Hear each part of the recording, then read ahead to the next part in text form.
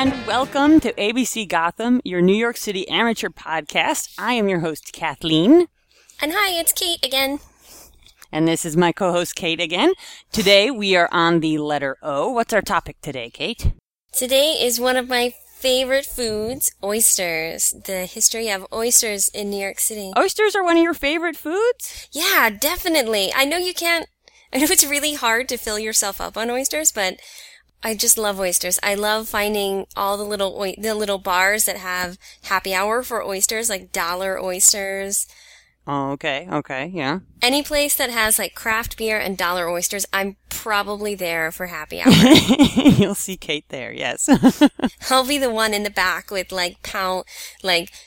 piles of oyster shells around me. Yes. Well, that's the thing. Yeah, we research oysters, and in a minute you'll hear about why they're so important to New York City. But, I mean, me personally, oysters and clams, Not so much? I don't get it. Do you eat them raw? Oh, yeah. I'll eat them raw. Oh, nasty. I'll eat them Isn't fried. it like mucus? No, they're like delicious. Wow. Yeah, I'll eat them fried. I might have to try one more, but I don't know. I'm just not a fan. I love po' boys. I love oyster stew. I made oyster stuffing one year. I went to a family member's house and they had oyster stuffing. Really, I'll just eat them any way you put them in front of me. Well, here are some of the ways that you can eat them, ladies and gentlemen. I got a whole list, and even if you don't like oysters like I don't, it's going to start to sound pretty good. All right, you've got raw on the half shell. You got fried oysters, oyster pie, oyster patties, oyster box stew, oysters pompadour, oysters Algonquin, oysters a la Netherland a la Newburgh, a la Poulette, Wow, oysters roasted on toast. I know. Broiled in shell, served with cocktail sauce, stewed in milk or cream, fried with bacon. Yum. Escalloped, fricasseed, pickled. Kate, you got any others? You forgot one of the most famous ones created. I think oysters Rockefeller. You have to put that pretty high Oysters up there. Rockefeller with the spinach. Yes. Yeah. They're just it's so rich and delicious, and I am going to go have some later today, I hope. We talk about it too much.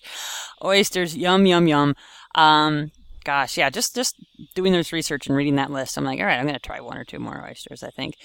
Oysters are huge in New York City history. They are huge. You don't even know, ladies and gentlemen, and it surprised me when I learned about this, but imagine walking around New York City and seeing like heaps of sandwiches on the ground that you could just pick up and eat and go along your way, or piles of bagels just hanging out everywhere, and you could just pick one off a tree and eat a bagel. This is what it was like.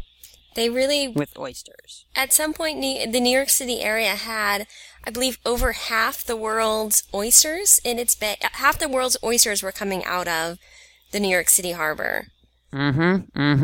Before the islands were called Ellis Island and Liberty Island, they were Little Oyster Island and Great Oyster Island because of the oyster beds all around them. And I'm not kidding. This was the name of the islands. They probably could have called Manhattan Super Big Oyster Island because of all the oysters around here. Okay. So I mean, they were everywhere. They were the food you eat in New York. New York was known for oysters. Pearl Street, way down there by the South Street Seaport? South Street Seaport, yeah. Pearl Street was once a waterfront road. It was named for a massive heap of oyster shells called a midden, and we'll talk more about middens in a minute. It was later even paved with oyster shells. These are not the kind of oysters that make pearls, incidentally. These are just eating oysters, but that's okay. New York was famous for the oyster. Before the 20th century, when you think of New York, you think of oysters. This is what New York was to the world. It was an ocean-going port where people ate succulent local oysters from the harbor. Visitors look forward to eating them. New Yorkers ate them constantly. They sold them by the millions. This is like the lobsters in Maine, like the blueberries in Massachusetts, or the cranberries, any of those places where you think of a place and a food immediately comes to mind, Philadelphia cheesesteaks or peanuts in Suffolk, or Virginia. whatever. New York was oysters. It was. There was actually at some point over 350 square miles of oysters in the lower Hudson. Which, oh my God, how do you even measure that? I don't even know how they came up with this number, but I was shocked. I mean, they definitely were able to count some of the shells and finding these huge, like you said, these middens of shells. Yeah. And we'll Sorry, I'm going to have a hard time with that word, but MIDDEN, a midden, is a big heap of oyster shells, which were a big part of us figuring out how important the oyster was because we forgot about it. But anyway, we'll get to that in a minute. To the oyster cellar, if you wanted to eat oysters, you would go to the oyster cellar, CELLAR, the basement where you served oysters. So it was the ubiquitous eatery in New York City from day one here until they stopped doing oyster beds. One is Downing's Oyster House. That was a very famous one. That was at the corner of Broad and Wall Street, and we're going to hear more about Downing in a minute. But it wasn't just oyster cellars and fancy restaurants. It was street vending. The street vendors would sell hot corn, peanuts, buns, but mostly oysters. Like, this was the New York City food. Yeah, hot I corn, love the idea. Peanuts, buns, and oysters. I love the idea of going down the street and rather than being the gross hot dogs that sit in the water or those peanuts that I always wonder how long they've been there, even though they smell amazing. I'm like, oh, you mean like the sugared peanuts? The sugared peanuts. Like, in the winter, I always want them, but I just think they've been there since summer. Rather than thinking of all of that stuff, I love the idea of walking down the street and being able to just be like, oh, I'll have a dozen oysters. Yeah, give me a dozen of those. I'll have some and like oyster they scoop them with the shells and into a red and white striped paper container or something. Yeah, and you just walk down the street eating oysters. That sounds amazing. They were everywhere. And a French person visited New York in the 1790s, Frenchman Moreau de Saint-Méry. He commented, Americans have a passion for oysters, which they eat at all hours, even in the streets. So you would eat these in fancy places, in cheap places, and even the very poorest New Yorkers, people said, had no other subsistence than oysters and bread. And actually, then they were doing okay. Like, oysters have a lot of vitamins in them. They have, pretty much everything you need in them. I was trying to convince my boyfriend about that. I was like, oysters are so good for you. But he has it in his mind that Guinness has everything you need. For a day. So we fight back and forth. There's like a stew, right? Oyster Guinness stew, I think. I think I need to make that. That'll be the next superfood. Watch Dr. Oz will be talking about it in a few weeks. I know. After our podcast.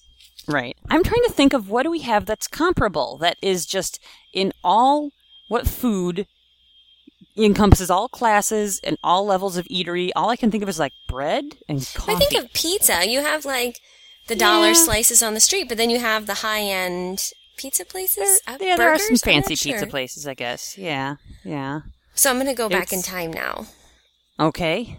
So we're going to go back. We're a history podcast. We get to go back in time. We're going to go back in time now. We're going to hop in our TARDIS and go back hundreds of years to when there were no European settlers yet in the area. And you had the Lenape Native Americans living here, and even they had a huge passion for oysters.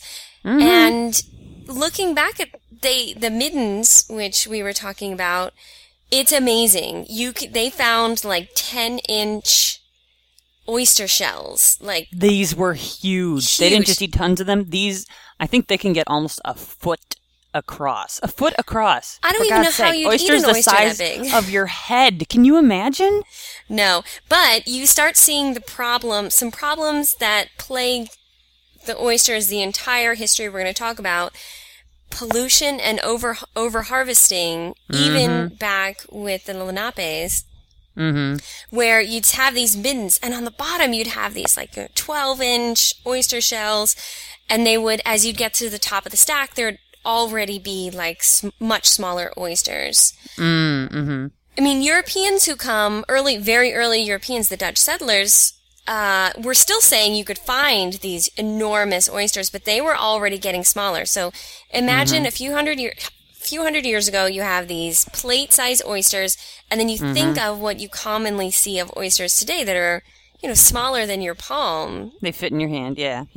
So what an amazing difference that if we just left them alone and didn't have our dollar oyster specials, that might be still what we have. And the thing about our dollar oyster specials now is those aren't New York Harbor oysters. They're those not are all local. Imported. And we'll get into why that is in a minute. But yes, go on. Yeah, at some point, the oyster population could clean the entire Hudson, lower Hudson and the bay in a few days. Like, there were so many they're oysters. Filter feeders, right? They are. Which I get a little kind of grossed out then by thinking about what you're eating. Don't think about that. So is catfish. Don't think about it. They could clean everything. And they actually still are, the ones that are in the harbor now, which is why you don't want to eat them, is they're really good at cleaning up biological waste. They're just terrible at, of course, they can't clean the plastic or the glass or whatever else. Petrochemical waste, that's kind of tough. But that's biological tough. Mussels, waste, I hear, are better on that. So this is when we start having the Europeans come in. The Europeans discover things. Oysters, they see these Native Americans pulling these oysters. I'm sure oysters were in Europe as well, but they were just so much more plentiful here. And, if you're it doesn't matter if you're if you have a bad harvest or whatever, you at least have this food source that you can go to constantly. You could just walk out into the bay, grab a handful of oysters, and you have dinner. Now, here's one little problem with oysters everywhere and the ubiquity of oysters and always having this available food source. And it's the same kind of problem that alcoholics have, I understand, which is, what do you do with all these empties? Right. Now, you should. And it took them a while to figure out what to do with these oyster shells, which is partly why you see they had massive piles. I don't even know how high the middens would get. Would they be like 6 feet tall, or was this just heaps that they found around the places? I imagine they're heaps, like maybe a few feet tall, but I imagine these like 6 foot, 8 foot tall. But then I don't know why someone would climb up to 6 feet tall to put a shell on the top. You just toss it up there, though, Right. I mean, and the thing is, it's not like garbage now. It's that they're just shells. And what they found eventually is the best thing to do with empties, oyster shells, is to dump them back into the oyster beds. And then oysters could glom onto that and grow and the way they are. But they tried a lot of other things to get rid of them also. They tried to burn them. Which sounds awful. I know. Maybe burn it was like wood. You can burn bones, though, so if they were eating deer and burning the bones to get rid of them, it's worth trying, I guess. Mostly they put them in piles, or they turn them into mortar paste. Which is actually pretty smart. That's actually very smart to aid New York's building boom. And Trinity Church, which you can visit today, is a building built with oyster shell mortar paste. But with our current knowledge, we would know, just dump them back in the water. I kind of want to go check out Trinity Church again to see what... Yeah, look at the mortar. Oyster shell mortar paste looks like. So, we've talked before about one of our favorite people, Charles Dickens, when he came to visit, about what he thought of New York City. I'd say the one positive thing, kind of, that he said about his trip was how addicted we were to oysters. He really talked a lot about how much the United States and New York loved our oysters in particular. He visited several famous oyster cellars, which we talked about before. I'm actually really, for years, have been wanting to go to Delmonico's, and Delmonico's was definitely high on the list of places to go if you had a lot of money to spend on oysters. But like we said before, there were, it was something definitely every class A, whether you were buying them for super cheap on the street or, going to Delmonico's and noshing on all kinds of strange variations. Yeah, there's the New York Public Library website has a couple of old menus. Not a couple. I think they have a whole menu project. Oh, right. And you can see PDFs of old menus, and they do have one of Delmonico's, which is a lot of it's in French. So Delmonico sort of pioneered that Frenchification to make it look fancy stuff that we still do now today. And there are many, many kinds of oysters listed on that. But the number one place to get oysters, and you mentioned a lot in the history books, is Downing's Oyster House. So we mentioned this a second ago. A celebrated oyster cellar of the 1800s. This was at Broad and Wall Street. Proprietor Thomas Downing was an African-American businessman, which was very rare. This is before the Civil War. Hugely rare. He listed his occupation as oysterman in the city directory. So his oyster house is well known among the rich people. He himself became kind of rich and famous because a lot of rich and famous people were going there and, talking about finance and land and important wealthy person things. The Oyster House was not just raw, fried, or steamed. Here's what the menu had. Get ready. I'm ready. Scalloped oysters, oyster pie, fish with oyster sauce, and poultry stuffed with oysters. That's the one I want. You had the power brokers. I know, doesn't that sound good? Power brokers are eating and making deals under these fancy chandeliers. Meanwhile, Thomas's son, this is the best part. George, was leading escaped slaves to the basement. So they were safe from bounty hunters. This was part of the Underground Railroad, So it says from 1825 to 1860, Thomas and his son George were part of the Underground Railroad to Canada and to freedom. They were leaders in the growing abolitionist movement. Thomas founded the all-black United Anti-Slavery Society of the City of New York. And the next year, this is so great. I love this guy. He must have been just so energetic.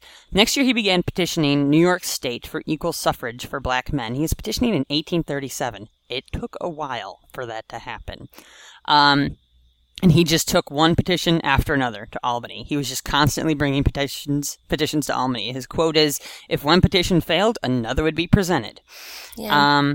There was a time when there were no high schools in the city that would accept African-American students. He helped found the first schools that would accept them. And according to his son, Thomas Downing, I love this quote, was an extremely active man who knew not tire. And when Thomas Downing died on April 10th, 1866, the New York Chamber of Commerce closed for the day out of respect. That's amazing. Isn't that amazing? Such an amazing man. I love that he's so humble. Like, his occupation is oysterman. Oysterman. I had some info where he actually would go out on the barges to pick out the best oysters himself for his restaurant. Like, he knew his stuff. He just seems so amazing. Well, with all these oysters that are out there, you have to start wondering, what led to from this great abundance where we're having oyster stuffed poultry to where we are now, where we just don't have any oysters. And it's a delicacy. It's for rich people, honestly. Right, unless you are like me and you do the dollar oysters. But, I mean, really from the beginning, there was a lot of problems with the oyster population. All the way back in, I know we're going back in time again, but in 1658, the Dutch Council of New Amsterdam already limited where and when you could harvest, which they said is where the beginning of this only eat oysters in months that end in R.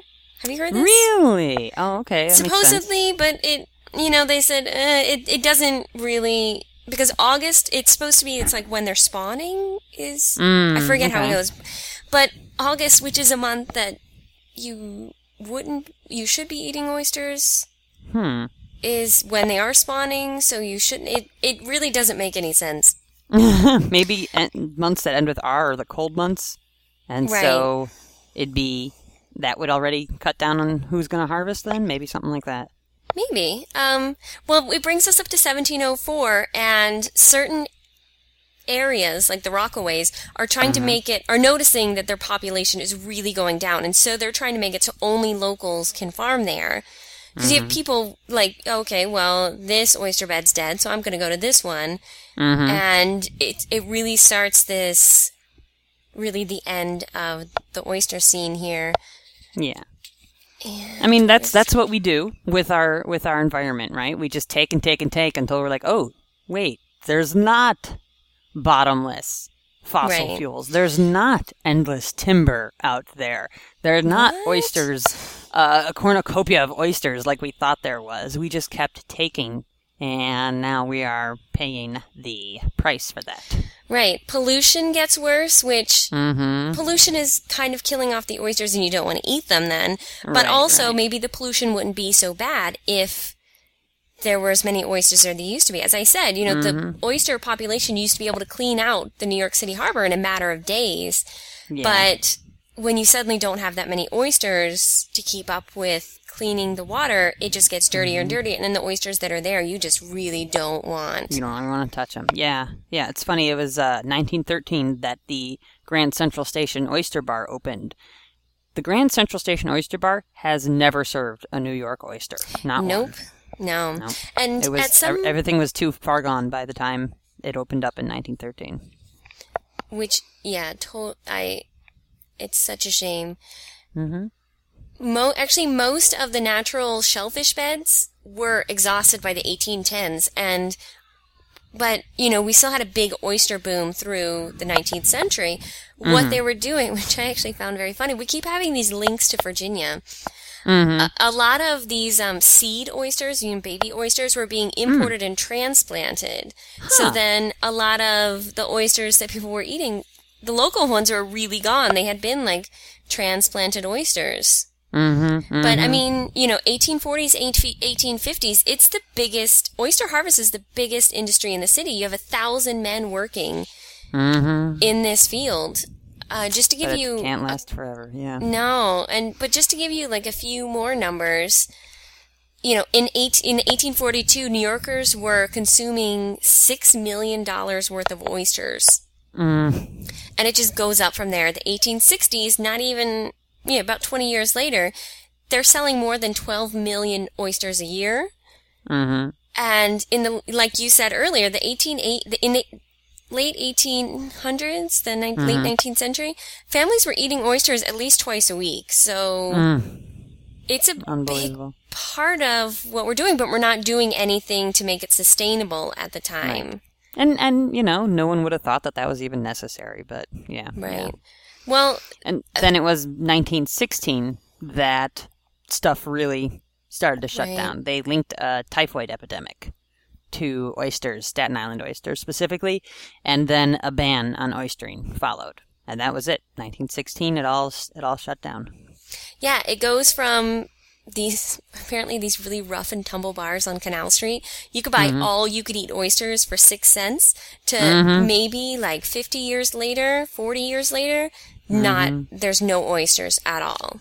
Yeah. And they're just too polluted. And the pollution was there as early as 1927. It was, they're inedible. The ban was there already in place, thank God. But if you tried to eat something in 27, you would regret it. And pollution just got worse and worse until all the way up to 1972. It took that long. Right, and they passed the Clean Water Act. And finally, we finally got to see some improvements. But here we are, 40 years after the Clean Water Act passed. Don't eat any oysters you find in the harbor. I wouldn't do it. They are introducing, as well as mussels, they are introducing oysters in certain places in the New York City area, to help clean the water. They're actually, they're really good at this is what they do. So I would really not eat these. But I do know in the Gowanus Canal, they're there. They're kind of thriving because there's so much terrible stuff for them to eat, and they love it. Yeah, it's great. There's a couple images on the Facebook page you can go see of the New York City Harbor School. That's the high school that's on Governor's Island.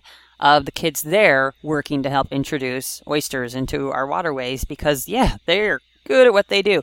They can't do anything about PCBs, heavy metals, so don't eat them, but they can clean organic waste from the water. Pretty amazing. I want to call them an animal. They're not an animal. Pretty amazing bivalve. A bivalve, it's an animal. It's not a plant. Okay. Yeah. So, food for thought. Well, thank you for listening. We hope you got a lot out of our short podcast on oysters, stocked full of info. So think about it next time you go get oysters. Don't get the dozen. Maybe just get 6. Get your Blue Point from Long Island. Definitely.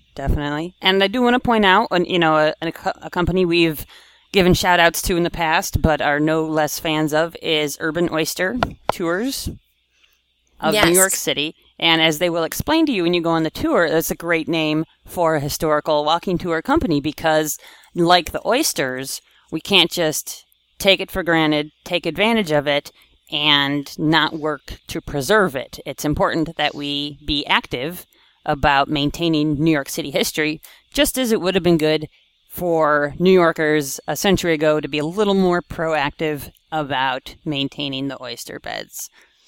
Right. I'd also like to give a shout... So you can see a link to Urban Oyster underneath, right on this page here. I just want to give a shout out to Mark Kurlansky, he wrote a book called The Big Oyster, History on the Half Shell. Really good for, giving you kind of everything you want to know about the history of oysters here in the city. If you really want to learn a bit more and go a little more in depth, I really recommend it. You can find it on probably pretty much any bookstore or on any of your, I don't want to give a shout out to an online bookstore. No, but, go to your local library. Your local library. Your Brooklyn, New York, Queens, are they all separate still, or? They are all separate, yes. Okay. Your local borough library. Yes. Well, thank you so much for listening. We hope you learned something that you hadn't known before. Yeah, thanks. Tune in next time for Letter P, which I'm really excited about. Oh, Letter P is going to be a good one. You're going to like it, folks. Thanks for listening. Talk to you next time. Thanks. Bye. Bye. For more ABC Gotham, go to our website, abcgotham.podbean.com. Special thanks to Podcasting's Brock. The music for ABC Gotham is by Big Rude Jake. ABC Gotham is a K2 production, copyright 2012, all rights reserved. A favorite song, I wish you could be here with me on this night in New York City. I wish you could be here with me on this night in New York City.